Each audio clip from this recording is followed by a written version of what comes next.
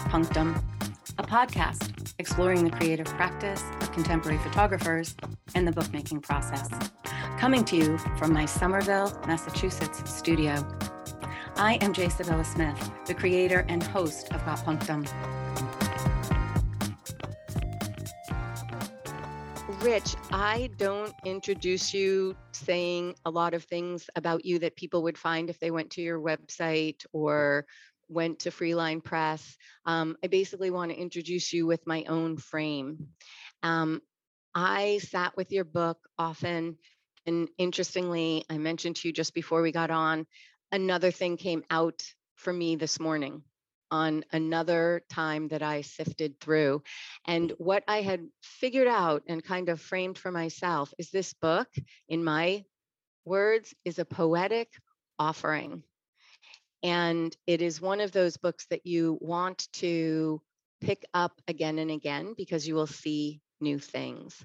So I want to share a little bit about how Alison Stein referenced Appalachia and your images that were in part of the essay in the book. So I'm going to do a little of that, and then we're just going to open up and talk. What I wanted to also say in reference specifically to you before I quote Alison is that I think your work is a gift. And I think it's an expansion of your encounters and your experience. So I think we'll have a really interesting discussion because there's a parallel process here. There's a very personal component and there's a professional component. You had been a photojournalist. Now you're talking about the place you call home. So the way that I thought we could frame it is actually looking at place, people, and process. So we'll weave in and out of that. But here's what, in other writing, not in your essay, Alison wrote about small towns. And this is what she said: dreaming shop windows. What a beautiful metaphor and experience, as if the shop windows were dreaming themselves. So dreaming shop windows, a place without events, without sensation. There are small towns everywhere in our country, everywhere where there seems to be hardly any hope, where the roads lead into the countryside, out of here, away. Only those who remain can understand small towns. We were there. We looked around. We took our time. We see hope. And in your essay, in your book, in her essay, she describes Appalachia as this: Appalachia is a broken, wasted place, forgotten and rightfully so. It struggles with addiction, isolation, and poverty, misrepresented as cards we drew on purpose, that we somehow called down upon our lives by simply living. We asked for this. We deserve this. And I want to just quote you in your piece in the epilogue. You wrote that your images ask implicitly, am I accepted in this community? Am I safe here? And you describe Appalachia as a place where they're draining the earth of its bounty and people of their power, where survival pushes past politics, and where a heritage of hospitality, not hate, is an unspoken psalm. That's beautiful. And you brought me into such a deeper awareness of the place you call home. So I would love to open it up and ask you to fill in the pieces on your story. You lived in several countries over many years, and you chose Appalachia, and now you have reflected Appalachia in this book. So tell us your journey. Starting where? Well, all right, I'll focus that to say in terms of why Appalachia, or where you, if you could sum up the moving that you did and the search for belonging that was, I think, a part of. I think this personal professional has been woven together, and so highlights of that. So I guess I would say the steps to Appalachia. We don't want to start day one and go through every year. We want to get the salient points that got Sure. you to where you are. I mean, I think the biggest part, I I work in Athens township, or at the Athens town, but I live in Mhm, Millfield, which is a former coal mining boom town just outside of. It's probably a 10-minute drive outside of Athens, but it's mhm. a former coal mining boom town. The population today is probably about, I think it's about 340, somewhere around there. And in fact, we live just a few minutes away from Ohio, where Ohio's largest coal mining disaster took place in Millfield. I think it was 80 so people died on that particular day from an explosion in a mine. But I ended up here basically. I had been doing photojournalism full time for 15 odd years or so, and my wife and I, our children, were starting to get to an age where um, we wanted to kind of plant some roots for them, so they kind of start building, long-term friendships, and they Mhm. want to continue uprooting them. Because as a photojournalist, I was often moving. I think the longest I lived in anywhere was 3 years, and that's when I was based in Abu Dhabi. Um, but prior to that, I think we moved every 2 years max, probably. So yeah, so as we, as our family grew up, my priorities changed, and the industry, the photojournalism industry itself, was suffering quite heavily, and I think it still is today. So I felt like my wife and I felt like it was time to pivot and kind of make not only career change for myself, but also a lifestyle change, and that was inspired to be somewhere that was a little more rural, um, outdoors, ideally in the mountains, but foothills would work as well. So we started poking around, and I'm actually an alum of Ohio University. So, and Ohio University is based here in Athens. So I just I randomly found a position here in communications and marketing, and landed in Athens, and actually stopped.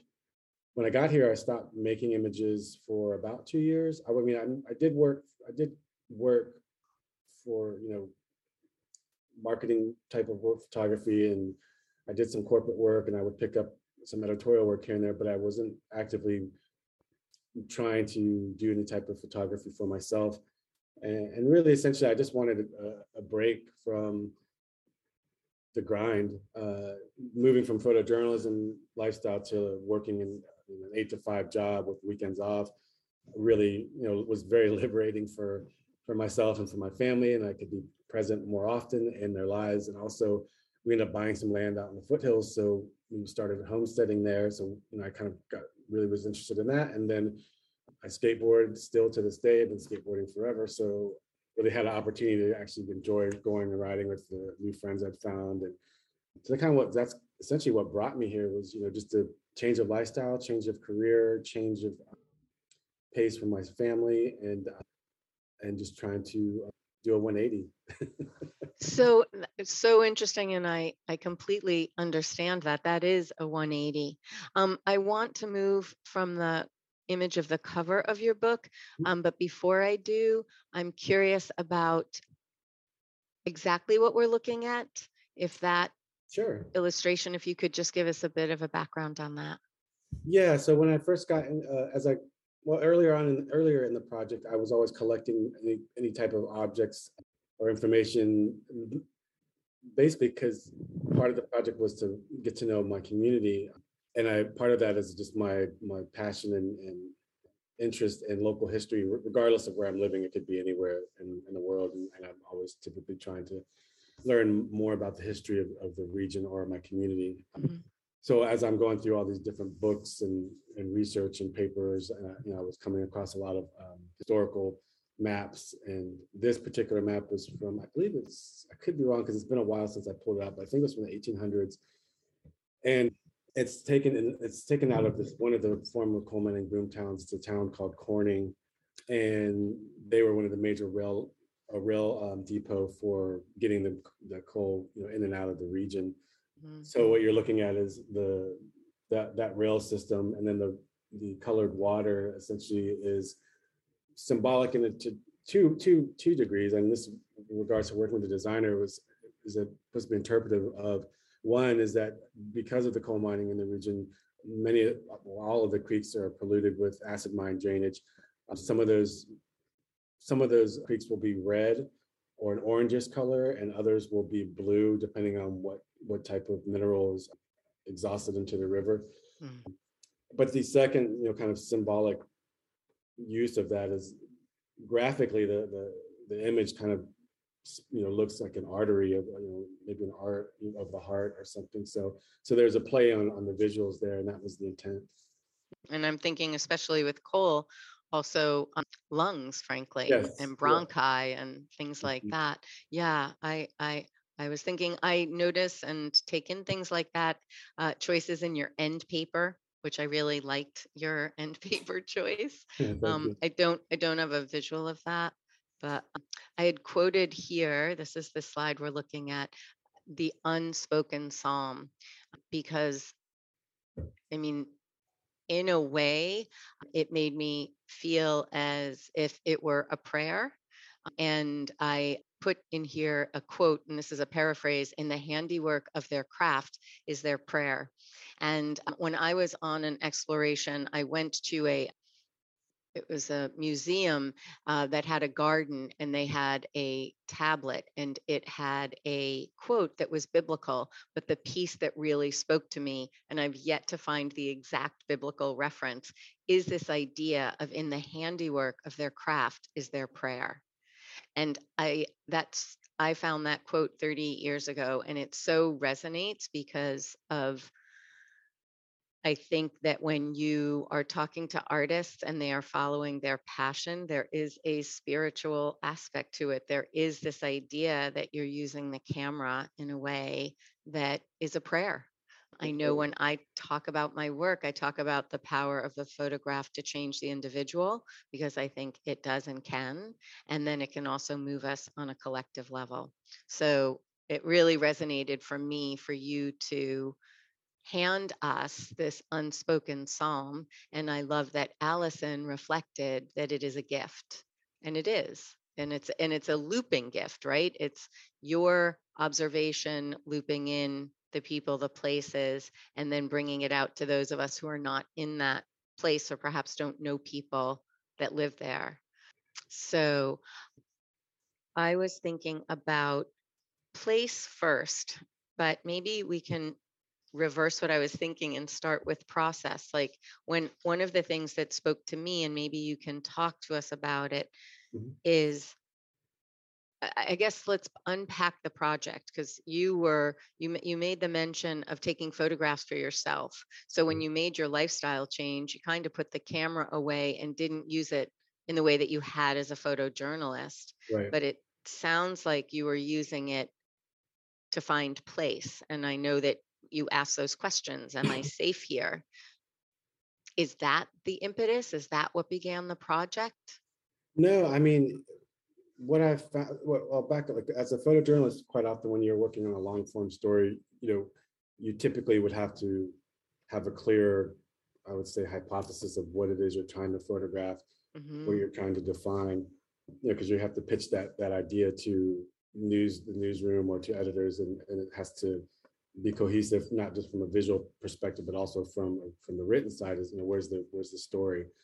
So I had been in that practice for many years, but having put the camera down for a couple of years, when I re-entered into like pursuing photography as a form of therapy and play, a couple of things I wanted to do. And one was I wanted to move away from the aesthetic that I was using as a photojournalist, but also I wanted to move away from having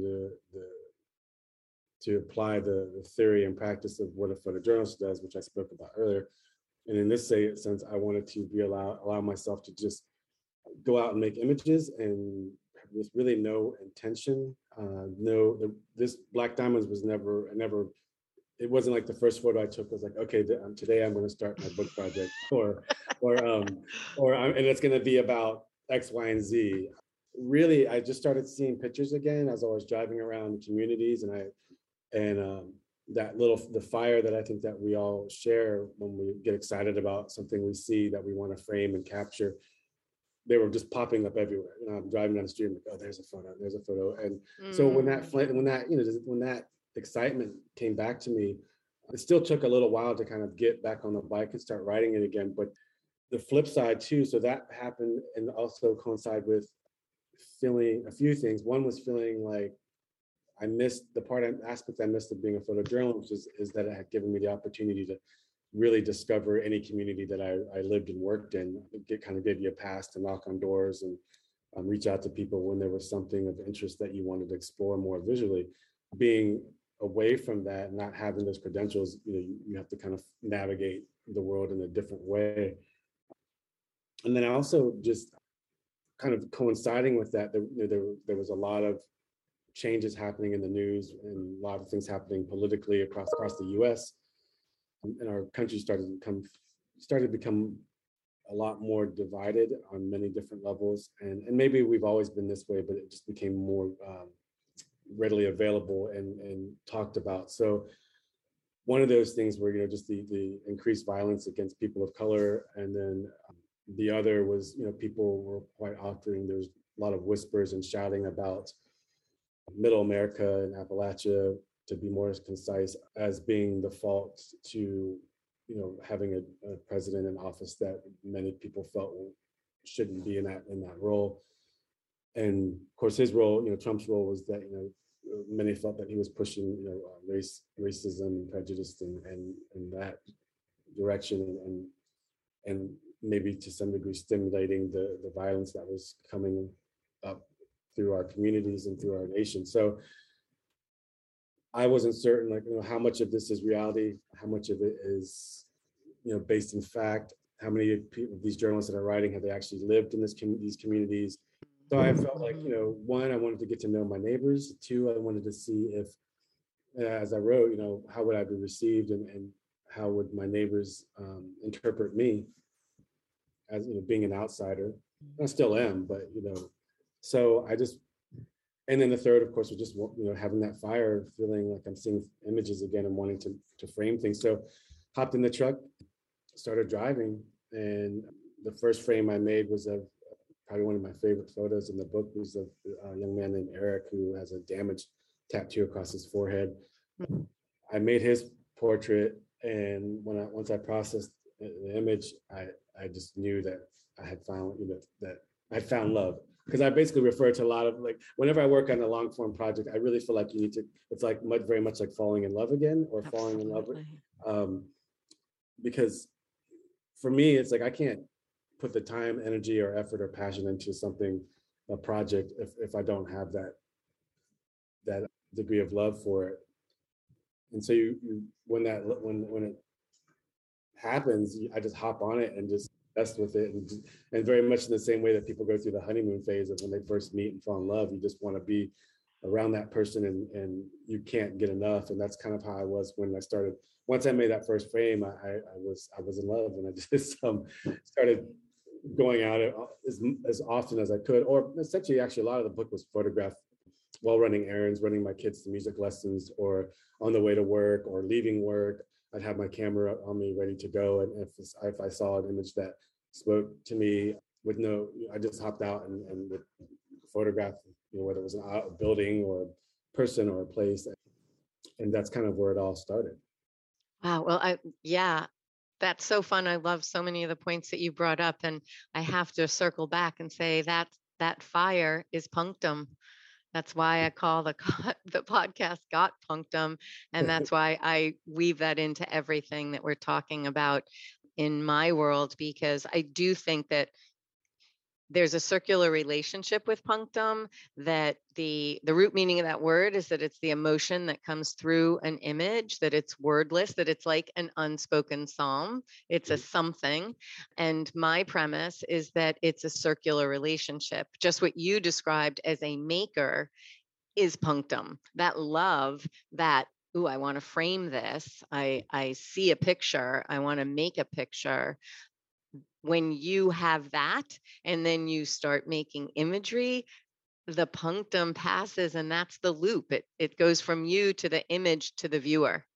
Yeah. So I think that's really, really cool. And I love that we'll talk about this, but your sequencing and your editing I'm really curious about that, because I'm curious now how long you shot, when you knew it needed or wanted to be a book.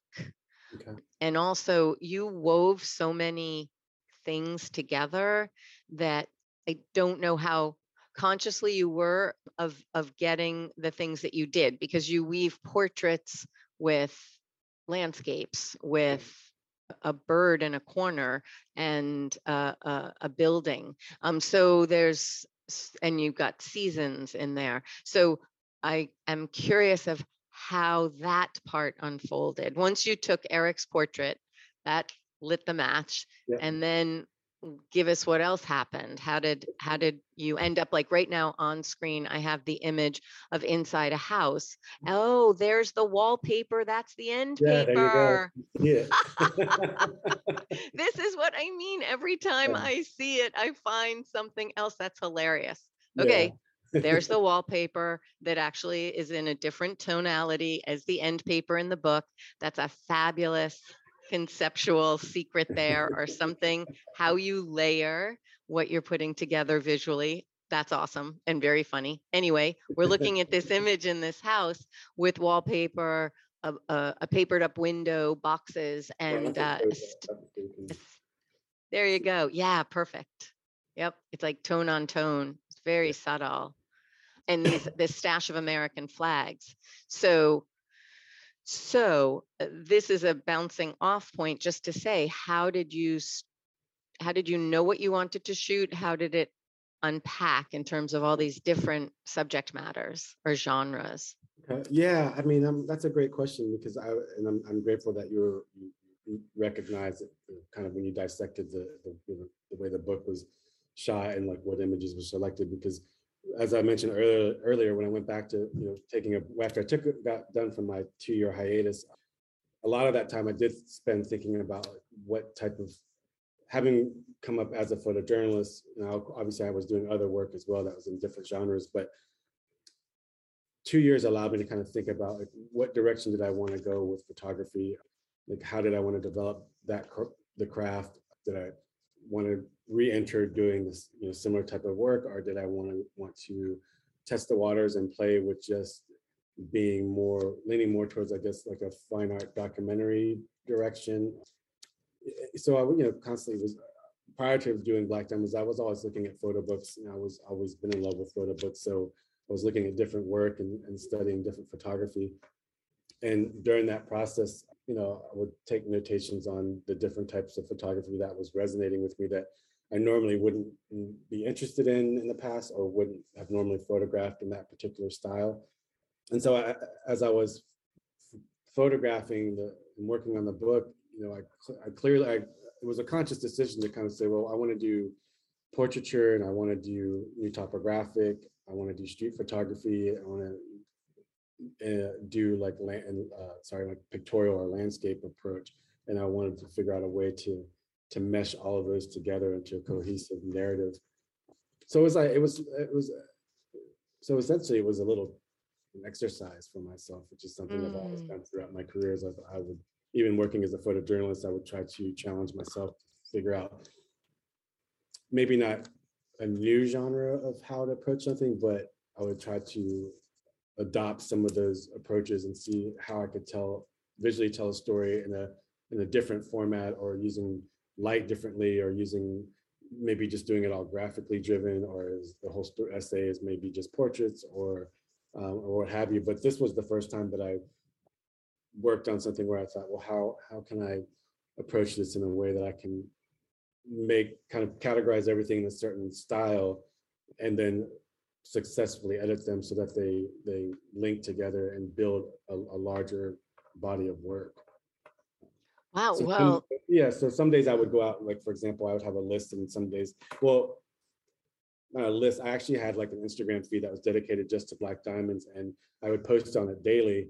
And I actually used it more as an editing tool, to kind of be able to, because your phone's so accessible to you, that I could pull that grid up and look at it and reference, like, okay, you've got this portrait, you've got a landscape, you've got topographic image, you've got a still life, or what have you.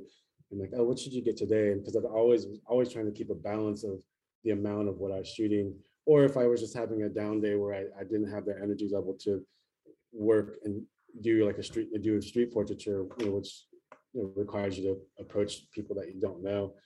If I just didn't have the energy level for that, then I would, like, okay, I'm going to skip that today, and I'm just going to work on focusing on getting an interesting landscape or sense of place image or something along those lines, something that didn't require as much energy. So yeah, so that's kind of how I Wow. would go through that grid on my Instagram feed and just look at my list and like, okay, today I want a young man. Tomorrow I want an elderly woman, or whatever the case might be.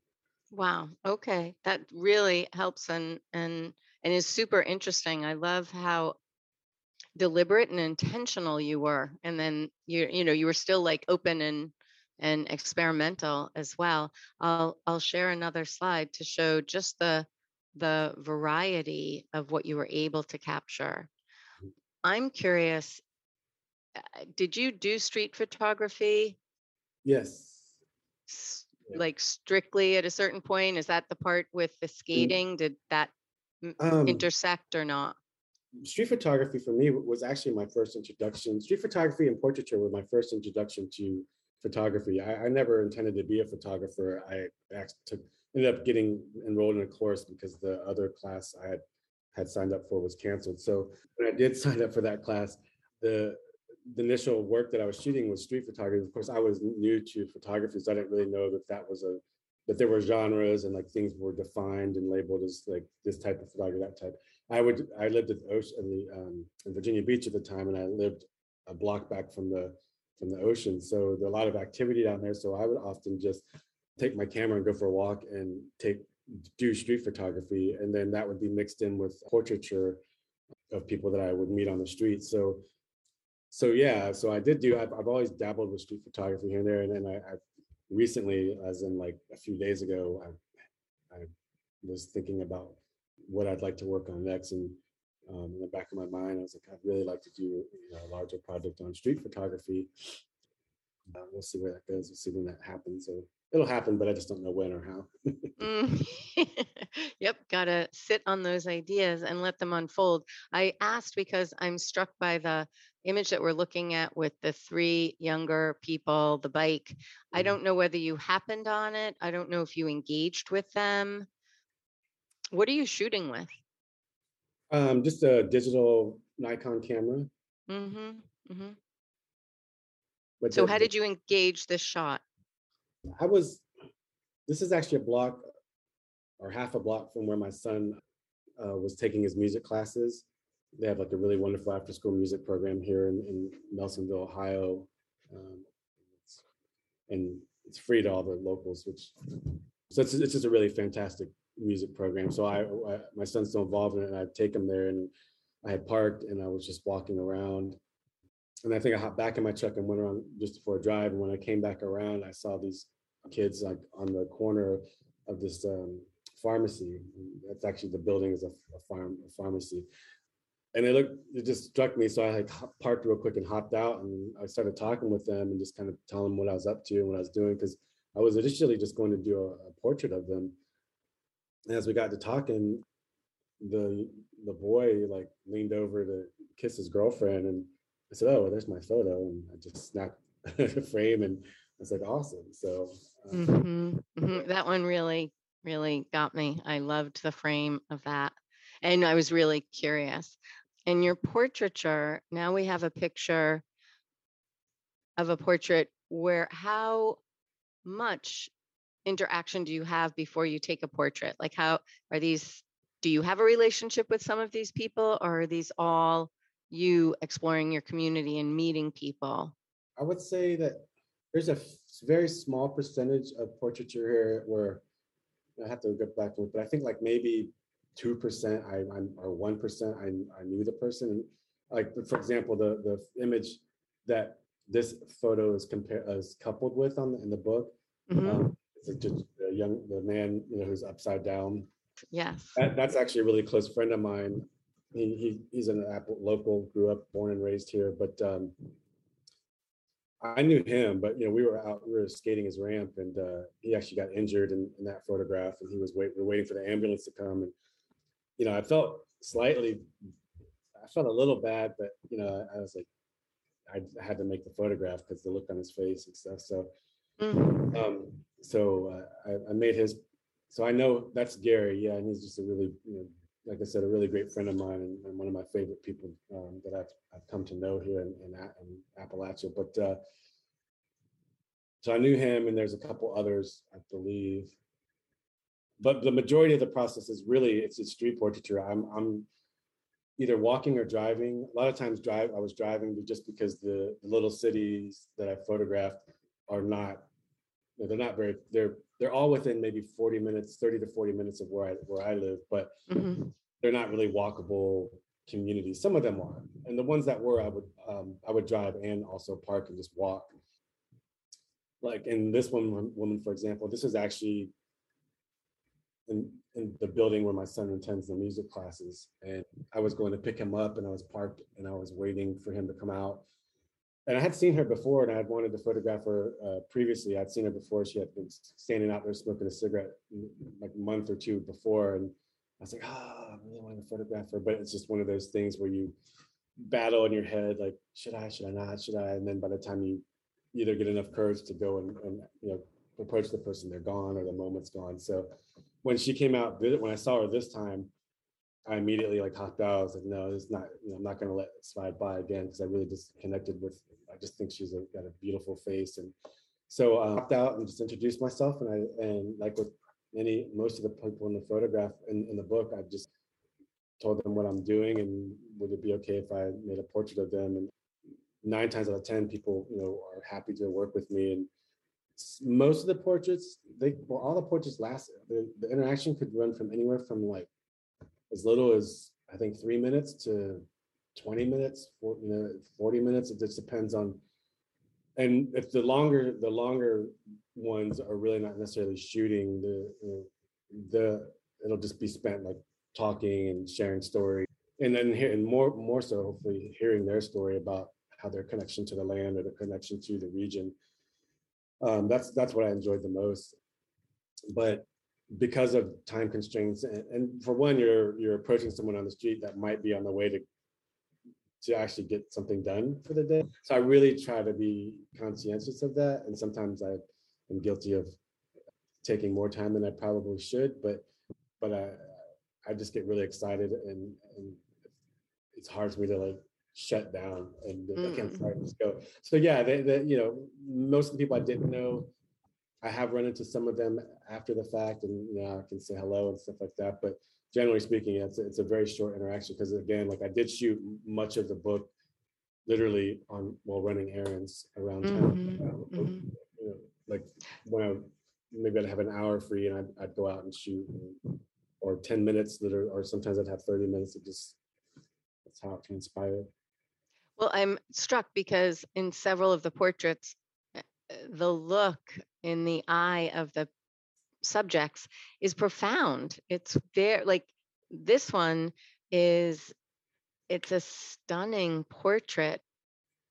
And I'm not even sure what she's trying to tell me or any other viewer, but she's so in her own wisdom. It's just beautiful. So that's why I was like, that relationship that you established for this level of intimacy to happen, I can feel it through many, many portraits. So this one, that's actually my neighbor. He lives like, I think that's maybe a 5-minute drive from my house. And this is someone who is homesteading. Yeah, I mean, his story is kind of interesting. That little trailer that he was living in there at the time, I had seen it for years, driven by it so many times and never saw anyone outside, never saw anyone around it. And I remember this particular day, I was, like I said, he lives 5 minutes from my house. So I was on the last loop of my time out driving around. And I said, well, let me go the long way home and I'll go past that little trailer and just maybe something, I'll see something or whatever. And as I was driving by, I saw him standing outside and I just like freaked out. I was like, I couldn't believe there was somebody there. And like, and he waved at me, which is pretty common in the back roads. Most people, when they're driving or driving by them or their cars passing, they'll wave. So when he waved, I said, oh, it's on. So I like pulled over as quick as I could. In fact, I think I lost my keys because just was just too involved, and got out and talked to him and introduced myself, and he and found out that he was living there, and that he was living there with his wife, and that he worked at this local paper, I think, doing something in the back end. And he told me a story about how he used to walk to town to work at Taco Bell, and it's quite a walk. I mean, it's a 15-minute drive, and so 15 minutes, with walk through the holler where we live into town, it's quite a commitment. So, but yeah, he had a really cool story, and was like super friendly and open and just willing to take part.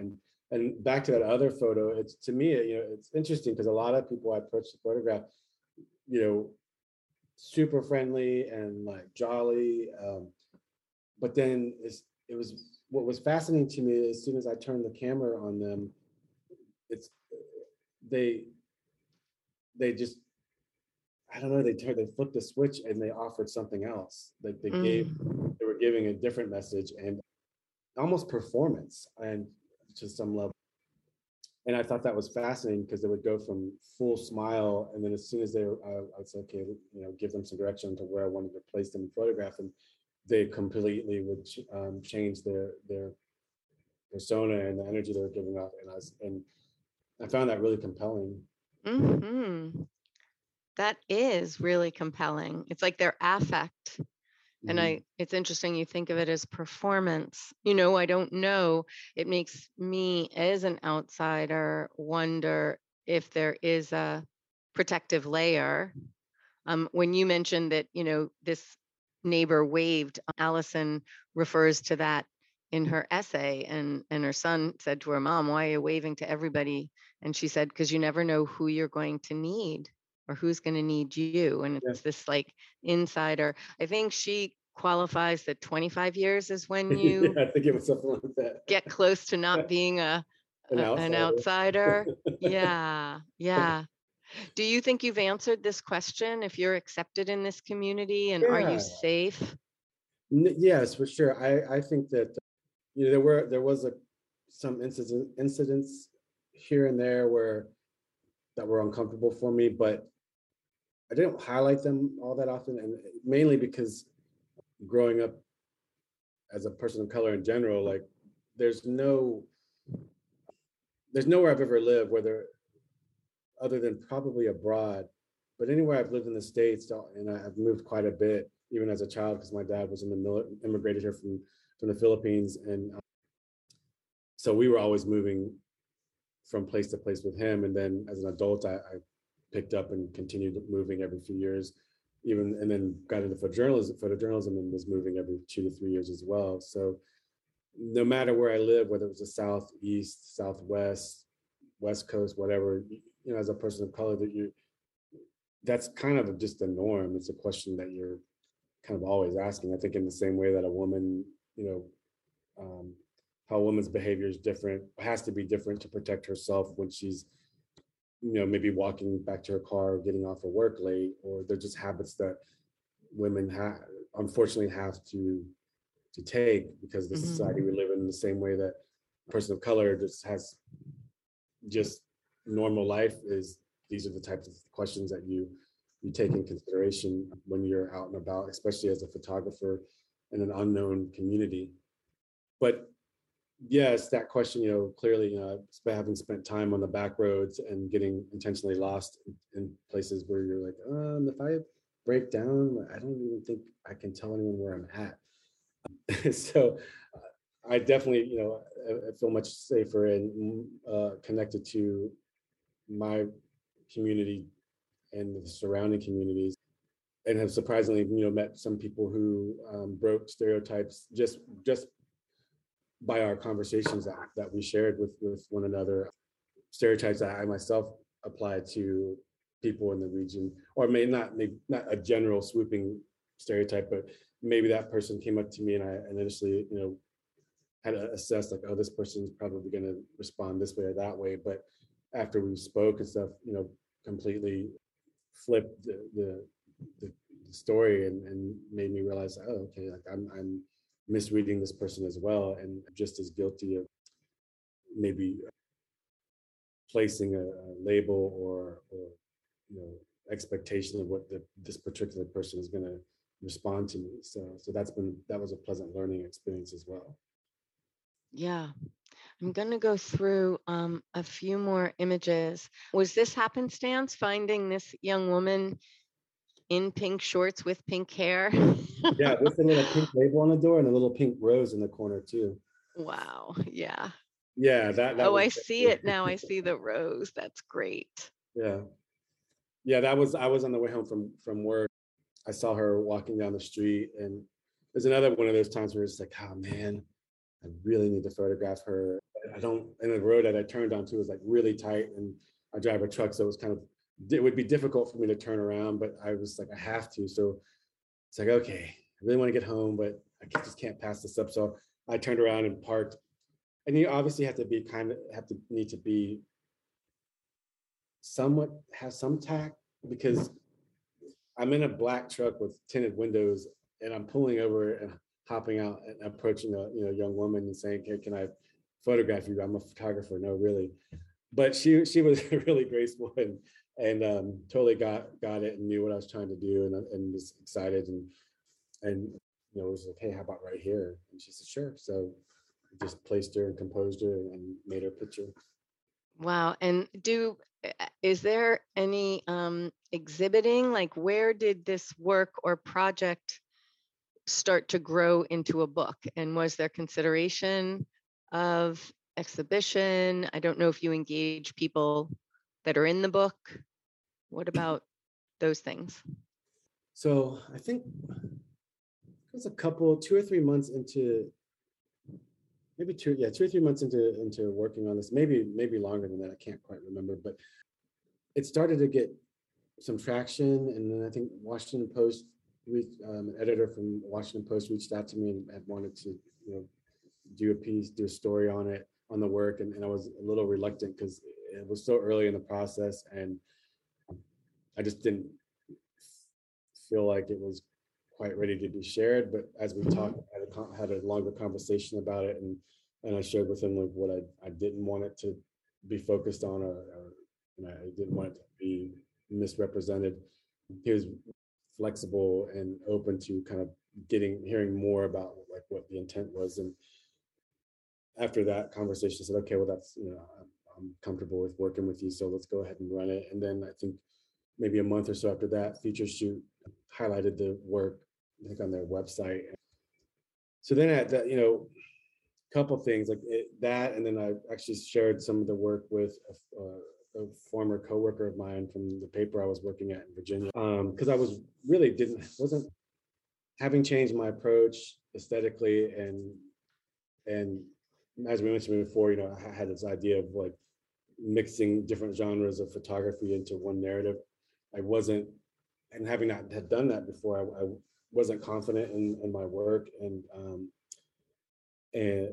not so much I wasn't confident in it. I just wasn't. I don't know. I mean, I just wasn't sure like how people would receive it.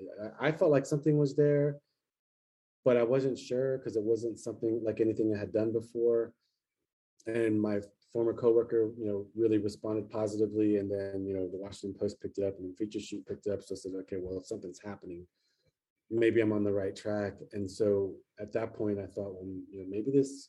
Oh, and then my close friend Matt Eich, because I only shared the work with him, a close friend here, Ty Wright, and my wife, and my coworker. Those are 4 people that I had shared the work with, and they were responding to it really well. And then Matt and I were talking one night, and what do you want to do with this? What's your game plan? And I said, well, it's like, I think it could be a book project potentially, because I had done books before. They were self-published and very small limited runs, but never had pursued working with a publisher. And Matt had done multiple books prior to this one. So I thought, I said, okay, well, if you feel that way, I kind of think that way too, but let me keep playing with it. And as I started building more and more work and getting and sharing it publicly, then at that point I felt like my confidence was starting to grow, and I felt like I was onto something. So I kept working on it, and probably towards the can't remember exactly. Well, I worked on it for like a year, and then I believe I pitched it. I like put together a maquette and and a pitch, and started shopping it around to different publishers. But as far as exhibitions go, no, I haven't done any. In fact, I've never done an exhibition in my life. I've had a few pieces exhibited in different group shows, just by default. It wasn't something that I pursued. It was just that maybe a photo might have been recognized in a competition or something, and then by default it was part of a group show. But I never. Oh, that's not true. I did enter one exhibition on purpose, but that was recently. But I don't really have big plans for exhibitions right now. During the whole process of making this book, so I shot it from 20. I think I shot it all of 2018, and then 2019, was a long year of editing, sequencing, putting my kit together, doing research on different publishers, figuring out who I thought would be a good fit to try and collaborate with on the book, and just all the back end work that goes into putting out a book with a publisher. So that took a big chunk of 2019. But then in fact, I was in Atlanta working with Fall Line the week of 2020 when COVID kind of hit the US. And in fact, as I was driving back from Atlanta, my wife had called and was like, hey, COVID's here. Everything's shutting down here in Athens. We need to get back so we can get some groceries and get things in order. Because, at that time, we didn't really know what to anticipate. So as that was unfolding, the thought of even trying to book an exhibition or promote the work through an exhibition just didn't make sense, because I didn't want to put in all this time and work for a show that nobody would have opportunity to see. And then I think the book was released. So 2020 was another year of production, and then 2021 the book was released in July. So so as of right now, no real plans for exhibition. And I have another book I'm working on right now that's hopefully will come out in the fall, or we're aiming for July or August, but with supply and paper supplies and things like that, we'll see where that lands. But so my energy and resources are kind of spread.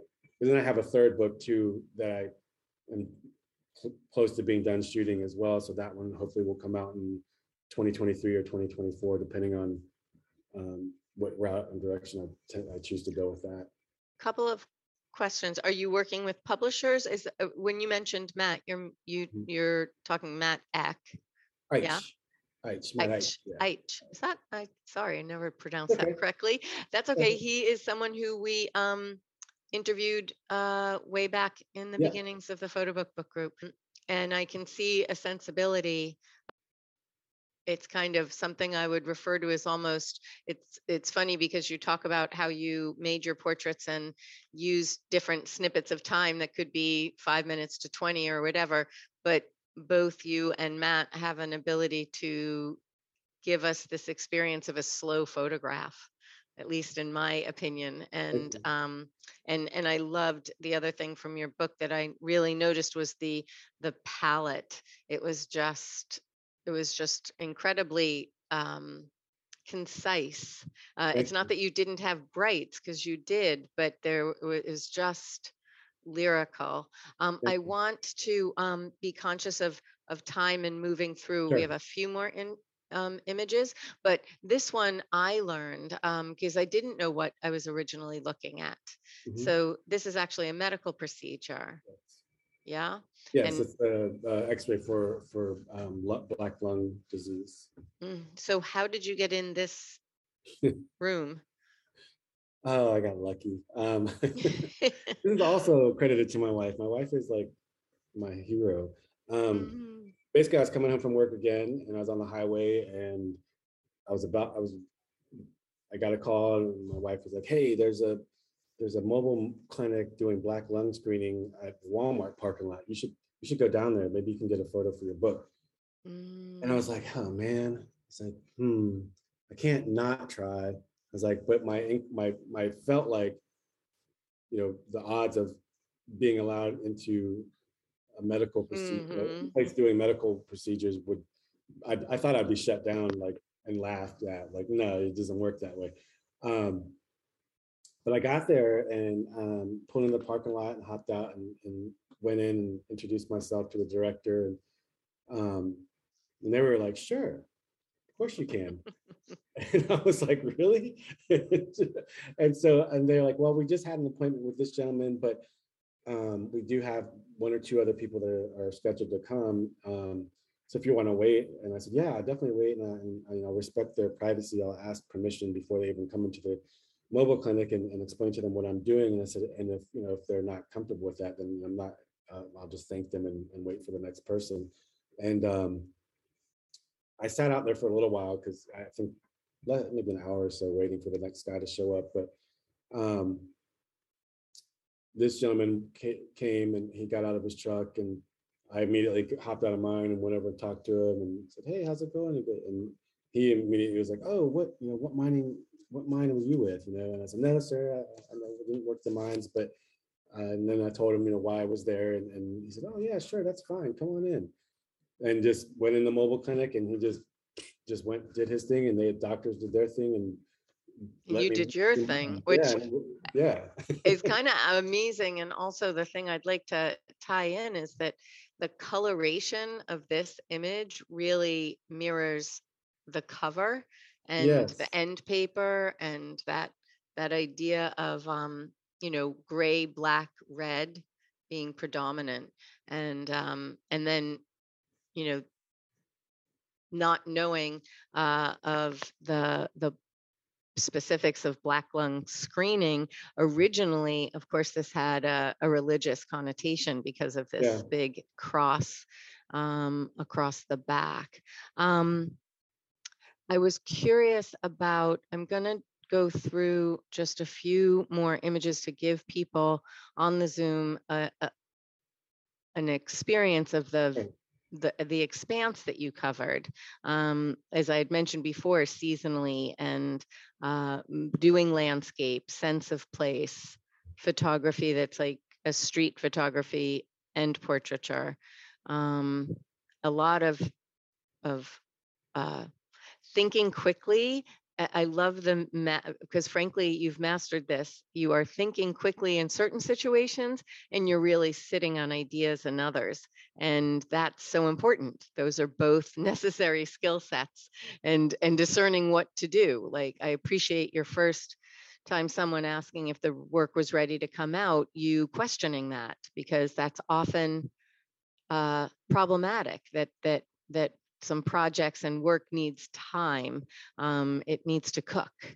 I think that that's a very fine line and hard, because you do want feedback, you do want amplification, but I appreciate how you held it till you felt ready. And I want to ask you to tell us about this photograph, and then I'm just going to quote Allison, but as we wrap, but I don't know a lot about this photograph of all these people who are looking to the same direction, putting hats over their heart. There's an allegiance here. There's an honoring. I'm not sure to what. And of course, they're on a pile of dirt. So I don't know what we're looking at. Oh man, you're gonna make me give away all my secrets to the ambiguous photo, but which I kind of like, because like in photojournalism, you always have to explain like why, what, who, when, how. But in this particular case, I was actually at a derby, like a basically where they get the cars and they smash them all up. And this is prior to the start of the derby, and before the demolition derby began, like they all climbed up on top of this mound. Well, this group of people did. And it was right before the Pledge of Allegiance was or during the Pledge of Allegiance. And obviously, seeing all these boys and men up there, and then this one female, and I just thought that was kind of striking and interesting little dash of uniqueness. So, and I actually, it wasn't originally going to be in the book, but actually, I think it was, I don't know if it was Bill or because Bill Bowling and then Clay Maxwell Jordan were the ones who were helping with the final sequence. Both of them were with Fall Line, and as we were getting towards the end of the book, I think it was Bill's suggestion. maybe Clay's, either one of those two.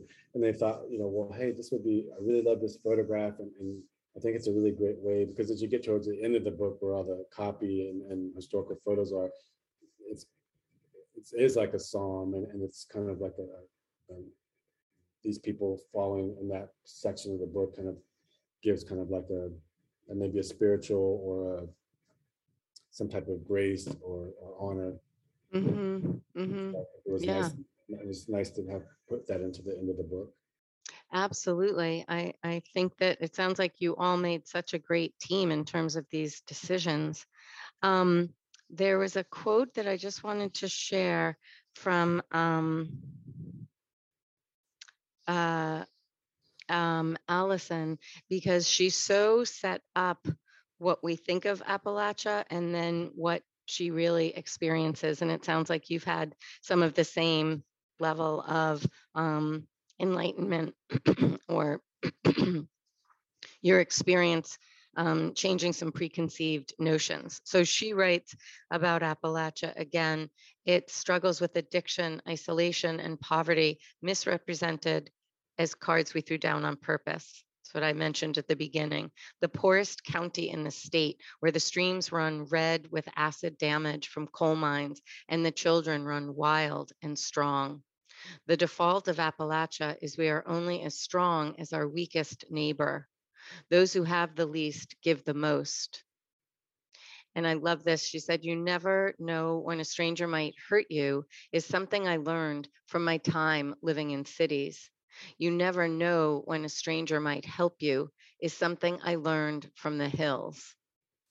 And she wrote this part: "How do you know what you're made of until you made it in a place the rest of the world would like to forget much of the time, or to assign a male, white face to it, a face which doesn't represent Appalachia at all, a wide and complicated region with people of color, queer people, women, people with disabilities, young people, progressive people." And I love that she concluded in her essay, what does she need? She needs the wild world, helping, and love. And what she said about your book and your work was, look closely at the images here, the lives, the struggle, and the great, great love, and listen. This is your gift. Beautiful. Yeah, she So, did an amazing job. yeah, well, all of you together, it was quite the consort. So